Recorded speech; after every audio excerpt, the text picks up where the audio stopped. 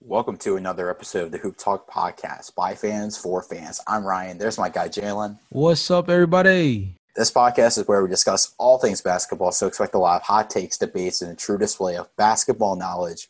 Let's get right into it. Our topic today is our first round predictions in the Western Conference.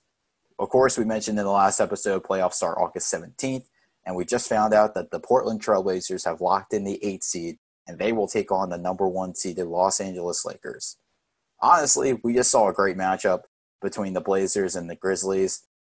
And I know Drake has a new song out called Laugh Now, Cry Later. I mean, that song was an absolutely great song, which kind of represents the Portland Trailblazers. An absolutely great Drake song. And then the Memphis Grizzlies, on the other hand, very sad. A lot like Marvin's Room, you know? Hey, yo. It's a great song. But listen, in all seriousness, props to the Memphis Grizzlies. They had a great bubble experience. Ja Morant went off in this game. I guess how you see the Portland Trailblazers faring against the Lakers? Do you think that it's an upset? The whole league better put this as upset alert, to be honest with you. I mean, Damian Lillard has been playing out of his mind this entire bubble. Just got news that he is basically the bubble MVP. CJ McCollum has been somebody who's been a great secondary scorer for them. I mean, practically since he became a major factor for the Blazers, but definitely throughout this bubble has stepped up big in their push towards the playoffs. Yusuf Nurkic, I feel like, is going to be a big X factor in any playoff series, but especially this one, considering that the Lakers have a ton of bigs to throw at them, starting with Anthony Davis and looking down the line with guys like Dwight Howard and JaVale McGee.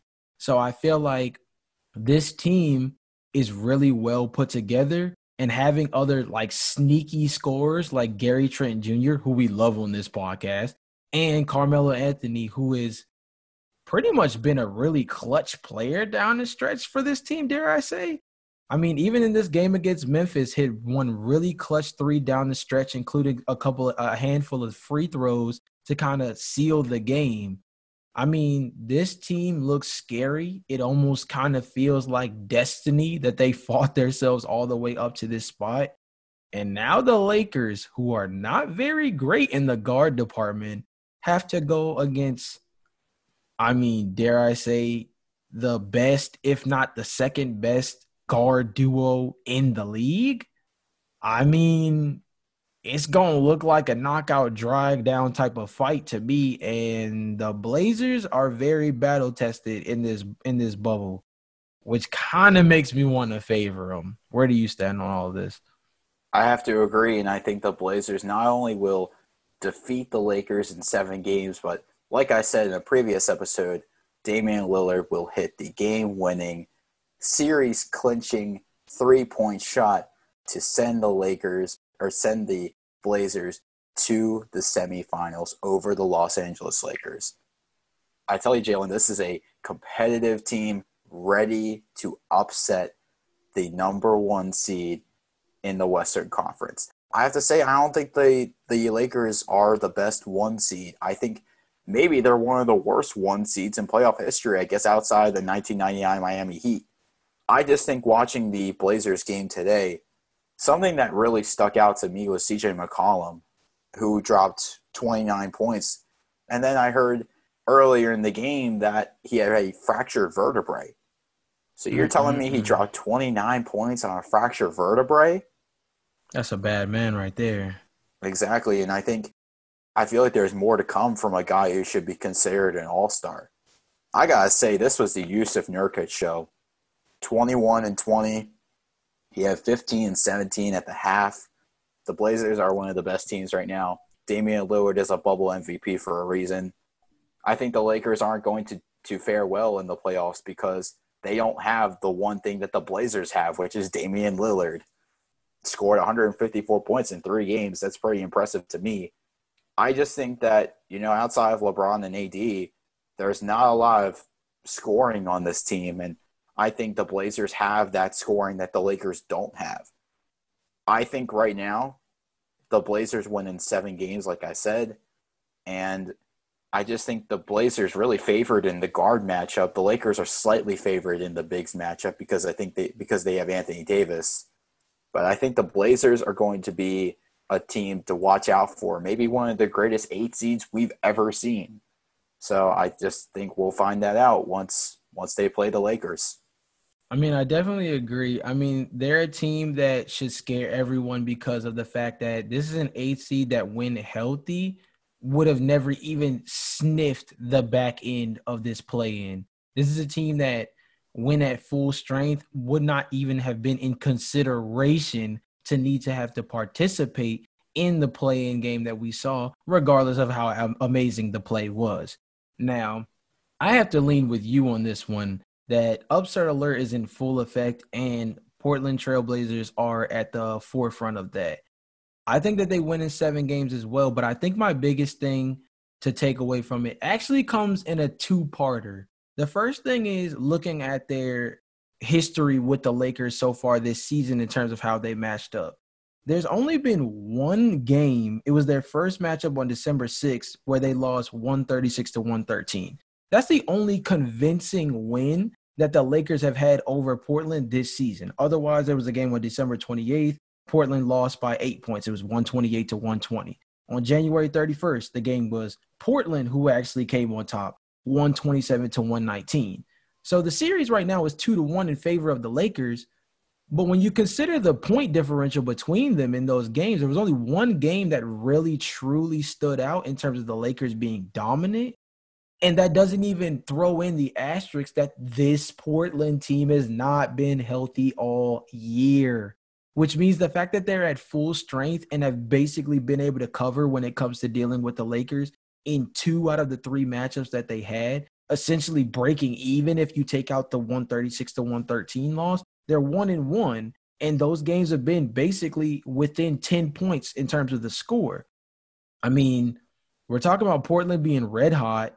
We're talking about them being at full strength, and they're playing with purpose. So I feel like it would be kind of crazy to see them finally earn the first round matchup against the Lakers, the matchup that I feel like the whole world has kind of been in dire need of for this playoffs in the Western Conference first round, and them just kind of fold over and get LeBron James in 5 or 6 games. I think this goes to 7, and Dame Dollar does his thing and puts them over the top and sends them to the second round. LA got a quick trip home back to the West Coast. Speaking of Los Angeles, we got to focus on the other team, the Clippers, the 2 seed, as they take on the 7th-seeded Dallas Mavericks. So Dallas is a fairly young team. I mean, Luka Doncic, Kristaps Porzingis, that's who they're building their team around. How do you feel like Luka Doncic and Kristaps Porzingis are going to fare in this series? Because this is their first playoff series together. I mean, this is their first playoff series ever. I mean, it's hard to tell, but this is Luka's 2nd year in the league. It doesn't feel like it because he's been so extremely elite, but it is, and it's his first time in the playoffs. I've said this in the past, and I'm going to continue to reiterate it. Kristaps Porzingis was on the New York Knicks. He's never sniffed the playoffs until this season. These are 2 guys who don't really know what that atmosphere is like. And granted, there's no fans, but the atmosphere of the playoffs is that way regardless if you have 1,000 people, 10,000 people, or no people on those sidelines. So as far as I'm concerned, this is going to be rough for them. I mean, the Clippers have outmatched Dallas in all 3 matchups that they played against them so far this year, winning relatively handily in all 3 of the matchups. This team is extremely deep. The Clippers have only gotten deeper as the season kept progressing in terms of getting guys like Reggie Jackson, obviously Landry Shamet getting more and more time as the games go along. I think the big X factor in terms of the Clippers is obviously going to be Montrezl Harrell's production. We haven't seen him at the bubble at all, and he's a guy that big rim protector, big producer, big reason why the Clippers are the Clippers. And on top of that, a leading candidate for 6th man of the year, and for good reason. So his availability is going to be huge for this team. But I feel like regardless, I mean, coming into the season, we saw the Clippers and we looked at their wing play and we saw Kawhi Leonard, Paul George, and Patrick Beverly. And we thought it was some reincarnation of Michael Jordan, Scottie Pippen, and Ron Harper on 96 feet of pure defense. And I want no problems with that. And unfortunately, the Dallas Mavericks have to deal with all those problems for a bare minimum of 4 nights. Luka's a great player, but I don't think they get 7. They don't get a 7-game series against a Clippers team like this that just has way too much firepower and even way more defense to kind of cover up any holes. Yeah, I think my X factors in this series are Luka and Kristaps Porzingis. I did mention earlier this is their first time in the playoffs together, but this is also their first time in the playoffs individually. Kristaps Porzingis was never going to go to the playoffs if he stayed in New York. I just think that it's not going to happen. Luka now as a second-year player will surely make a difference in how well Dallas does in the playoffs, but in the resumed season in the bubble, they haven't been looking too good. They lost a lot of close games, and Luka's been putting up some great performances.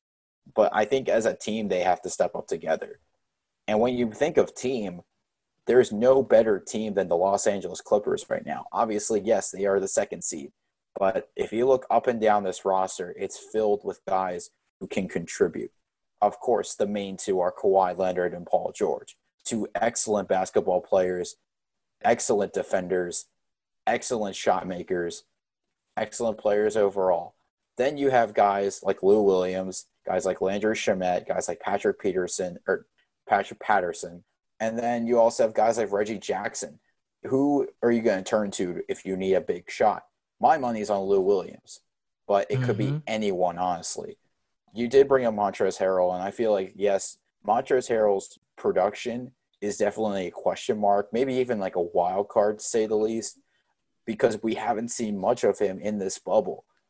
I think, yes, when he's on the floor, he's a great contributor, especially on the defensive side. So, honestly, I think we're just going to have to see what happens with how Montrezl Harrell makes his impact in the playoffs. I just think right now the Clippers are the favorable team. I don't see Dallas taking it to 7 games. I see the Clippers winning this in 6 handily. Simple take. Agreed. Clippers in 6.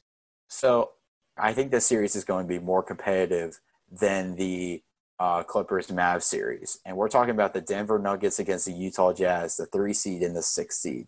Now, Utah has had some issues with Bojan Bogdanovic not being there, Rudy Gobert's consistency on the floor, Donovan Mitchell's being a superstar. Mike Conley was off to a slow start at the beginning of the season. Now he's starting to pick it up. Denver's had some injury issues. There's a lot of question marks surrounding both these teams, Jalen, and I have to ask, who do you see winning this series? So I have to be honest and lean the way that's probably not the favorable one and go towards the Utah Jazz. Genuinely, I feel like on a star-to-star basis, I would definitely take Nikola Jokic over Donovan Mitchell, regardless of Donovan Mitchell's ability to grow, especially being a primary ball handler.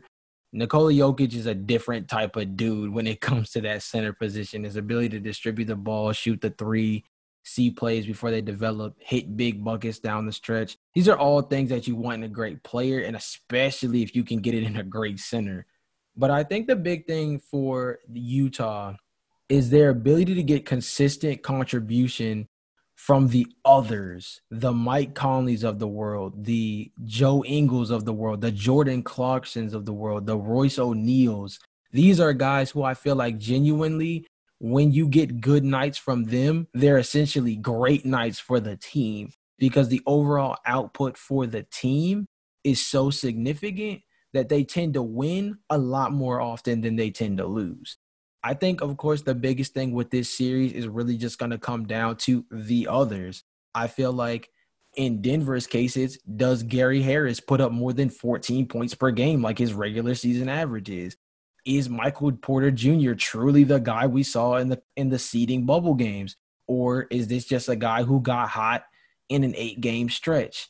Is Jeremy Grant somebody that they truly want as a regular rotational player? Is Bol Bol going to get some minutes in the playoffs? Like, these are all things that you have to ask when it comes to either one of these teams in terms of what the others are going to do.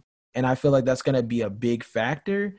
But I feel like Utah's others have had more experience being the other, had more experience in the playoffs, and had more experience in terms of needing to step up when the moment is brightest.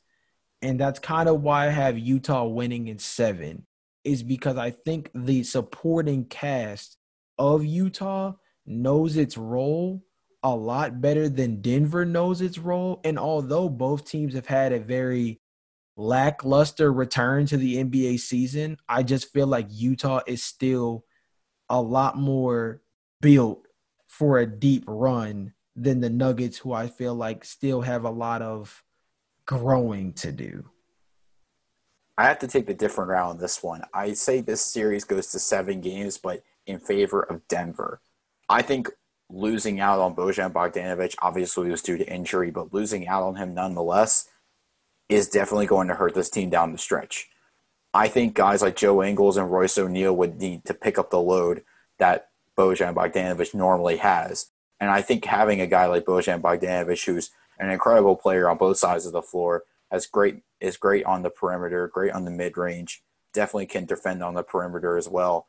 I think losing out on a guy like him is definitely something that you can't replace. You need other guys to step up, like Joe Ingles and Royce O'Neal. And yes, Ingles has stepped up in a lot of these situations, but I'm more or less concerned on how they're going to fill the load in the play, or how they're going to carry the load in the playoffs for Bojan Bogdanovic. There's no question that Donovan Mitchell is a superstar. Mike Conley's starting to get his game back a little bit after you said, he missed the first 10 or 11 threes in the season. And then Jordan Clarkson coming off the bench. I mean, this is an underrated player who's played with guys like Kobe Bryant and LeBron James. He has a lot to prove. And I think, yes, on a team with a lot of playoff experience, they should be the favorable team.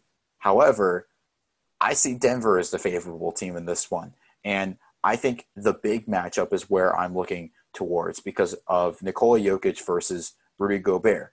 I see Nikola Jokic winning this matchup. And I think the other bigs that they have, like Bol and Michael Porter Jr., I think they're just going to solidify the fact that Denver is a team that's all about their bigs.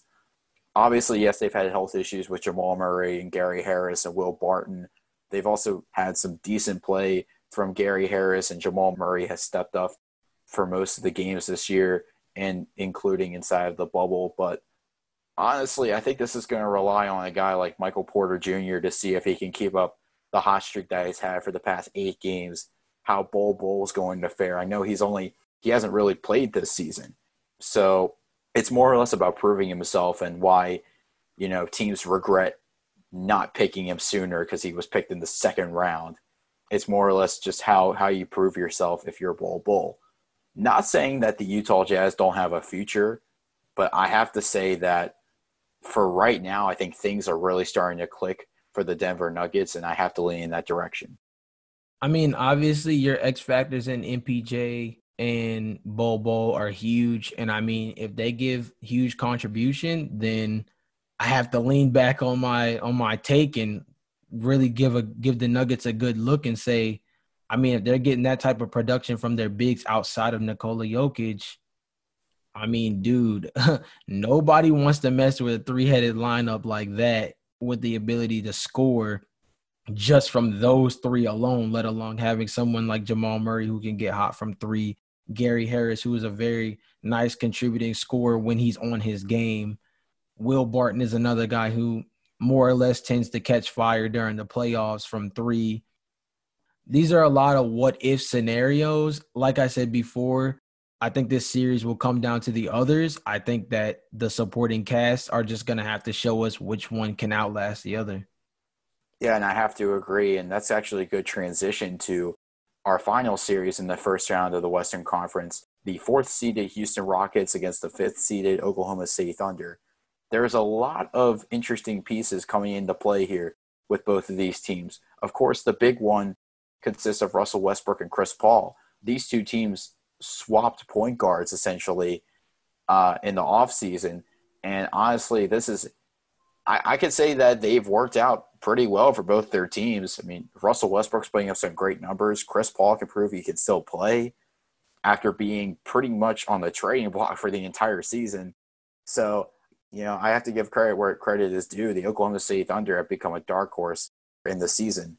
So I have to ask, though, because these two teams are very competitive, and there's a lot of history between these two teams as well. Mm-hmm. How do you see this series faring?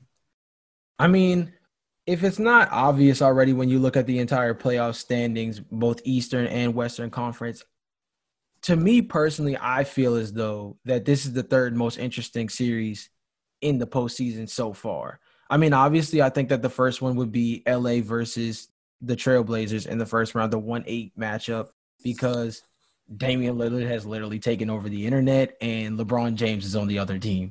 So that matchup by itself is already going to get a lot of intrigue from NBA fans. The other one is obviously going to be probably a very low-key one, but a one that has enough of a history to the point that I feel like we'll see a great series, and that's the Indiana Pacers versus the Miami Heat, pretty much stemming from the fact that TJ Warren and Jimmy Butler have a beef that we want to see settled. And then the third one is Houston and the Oklahoma City Thunder. And I think the big thing about this is just the fact that you have one team in the Thunder who had a 0.03% chance coming into the year of making the playoffs. Everyone assumed they would clean house, trade guys like Chris Paul, Danilo Gallinari, Steven Adams, maybe even try to put Andre Roberson on the block and see if someone would pick him up. This was a team that we weren't sure what they were going to look like this season, kept everything together, and played themselves into the 5th seed in the Western Conference.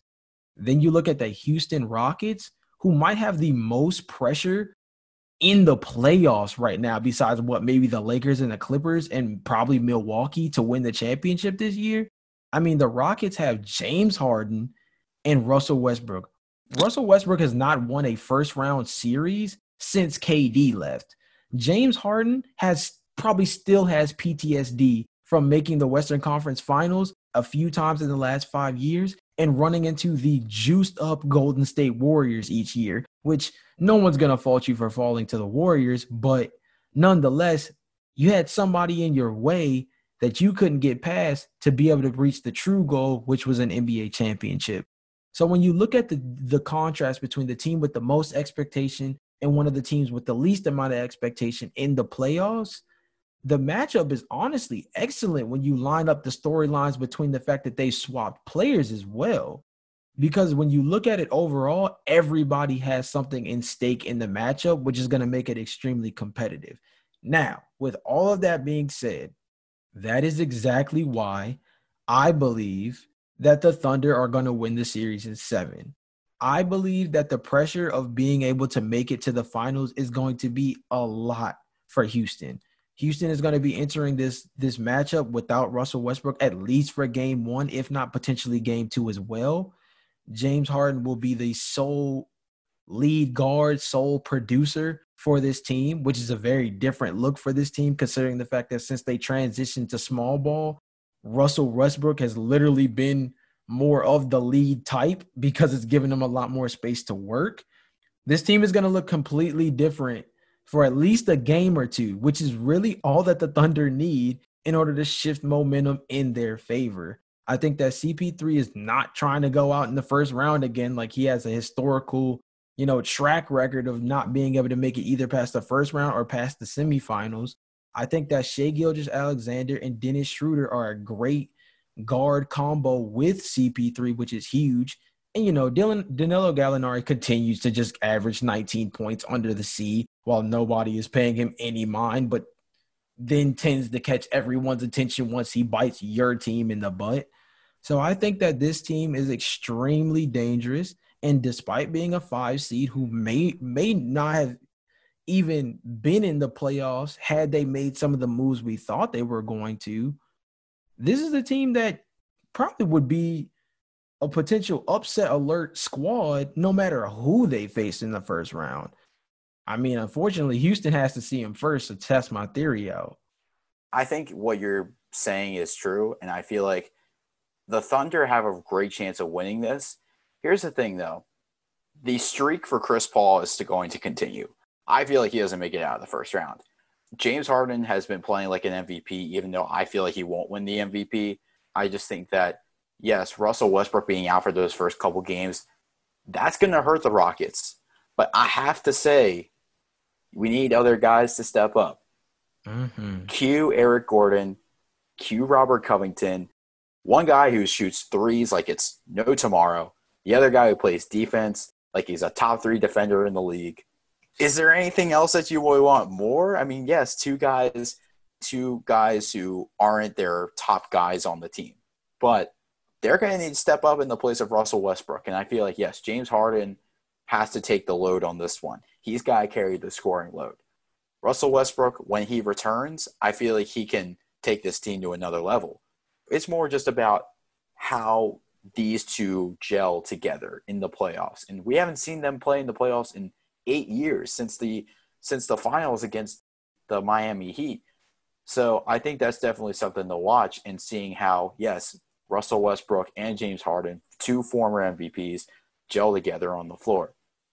So I think also, you mentioned Danilo Gallinari, who I thought was a trade piece to begin the season. Mm-hmm. So I think that, yes, he's a trade piece, but you got to keep this guy around. I mean, he shoots buckets. I think the other thing, too, listen, Dennis Schroeder's up for 6th Man of the Year. He may win it. I think it's going to depend on how well he plays in this series, considering we haven't seen much of Lou Williams in this resumed season at all. I think Shai Gilgeous-Alexander, too. He's the youth of this team. The way he can get it done on the floor, I think he may bear some of the scoring on this series just because, yes, Chris Paul's a floor general. Danilo Gallinari plays his best basketball on the perimeter. I think Shai is going to have to take over, and I think that's what's going to have to happen in order for the Thunder to win. I'm taking the Rockets in this series, though, and I say 7 games. James Harden being a former MVP, can he gel well with Russell Westbrook, another former MVP? That's a question that we're going to have to see answered, I guess, once Westbrook returns, hopefully for Game 2 or Game 3 in this series. So I think, yes, we'll see what happens. I have to go with the Rockets in 7, though. I mean, like I said earlier, I have to go with the Thunder in 7, and I would say that my X factors for them in order to truly be able to win that series is, 1, Steven Adams, who we haven't mentioned a lot of so far, and I think it's going to be based off his ability to capitalize on his matchup with PJ Tucker. I feel like that center position for them is going to be huge because if they can score from there and get a lot of production down low, they'll be exploiting what we would consider to be the Rockets' biggest weakness. The second would probably be being able to see a guy like Darius Bazley off the bench give the type of production that we've seen in these last couple of bubble games. Last 3 bubble games, he's given us at least 20 points. I mean, if he can be another wing scorer for them, especially with the fact that I don't think we're going to see Lucas Dort, who was getting a lot of starting minutes and unfortunately went down, possibly was one of their better defenders. I think he was the one playing a lot of the primary defense on some of the top wings throughout this bubble. With the fact that Andre Roberson is still relatively limited, considering he just got back after what is considered probably a way longer hiatus than what we've thought this whole coronavirus thing is. He's been out for 2 years and has only gotten really this bubble to truly experience being back on the basketball court. I wouldn't say that he's top notch in terms of being ready to be an elite defender again, and losing Lucas Dort on top of that is going to be, a big blow. So the Thunder's ability to hang in the scoring department is going to be huge for me. I feel like we already know that we already know and understand CP3 can put the ball in the bucket. Shai Gilgeous-Alexander can put the ball in the bucket. Dennis Schroeder is somebody who can definitely contribute as a scorer. Danilo Gallinari, need we say more about him considering so much that we've already praised him for? But I have to feel like another guy specifically at that wing position, like Darius Bazley, giving them another scoring option is going to be what allows them to hang. This is not really one of those series that I think is going to be very defensive.